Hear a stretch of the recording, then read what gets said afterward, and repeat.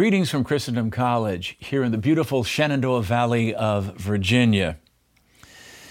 You know, women's role as mothers is something that is absolutely irreplaceable and unfortunately seems to be denigrated nowadays in many, many ways, which is a sad thing to see.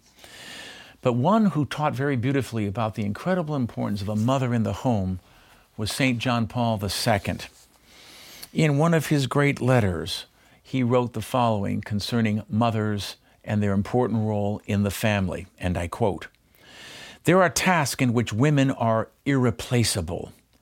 Women must strengthen precisely what is properly, characteristically, and indispensably theirs, like motherhood.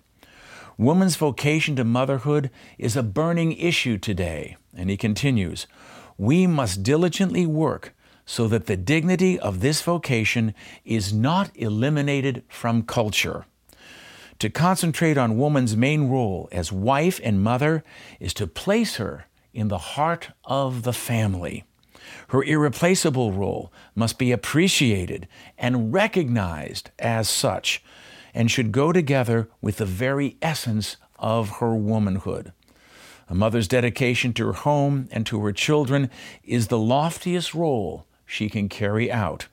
And then he concludes, "Without the mother, there is no home, there is no family, there is no country, there is even no church." End quote. Let's think about that for a moment. Where would we be without our mothers? What would we be like without their love and the type of care and devotion and attention that they've shown to all of us? Well, we wouldn't be the people we are today. We probably wouldn't be here, of course, without having a mother. So wherever they are, a special thank you and a shout out to every mother everywhere. Thank you for being with us today, and may God bless you.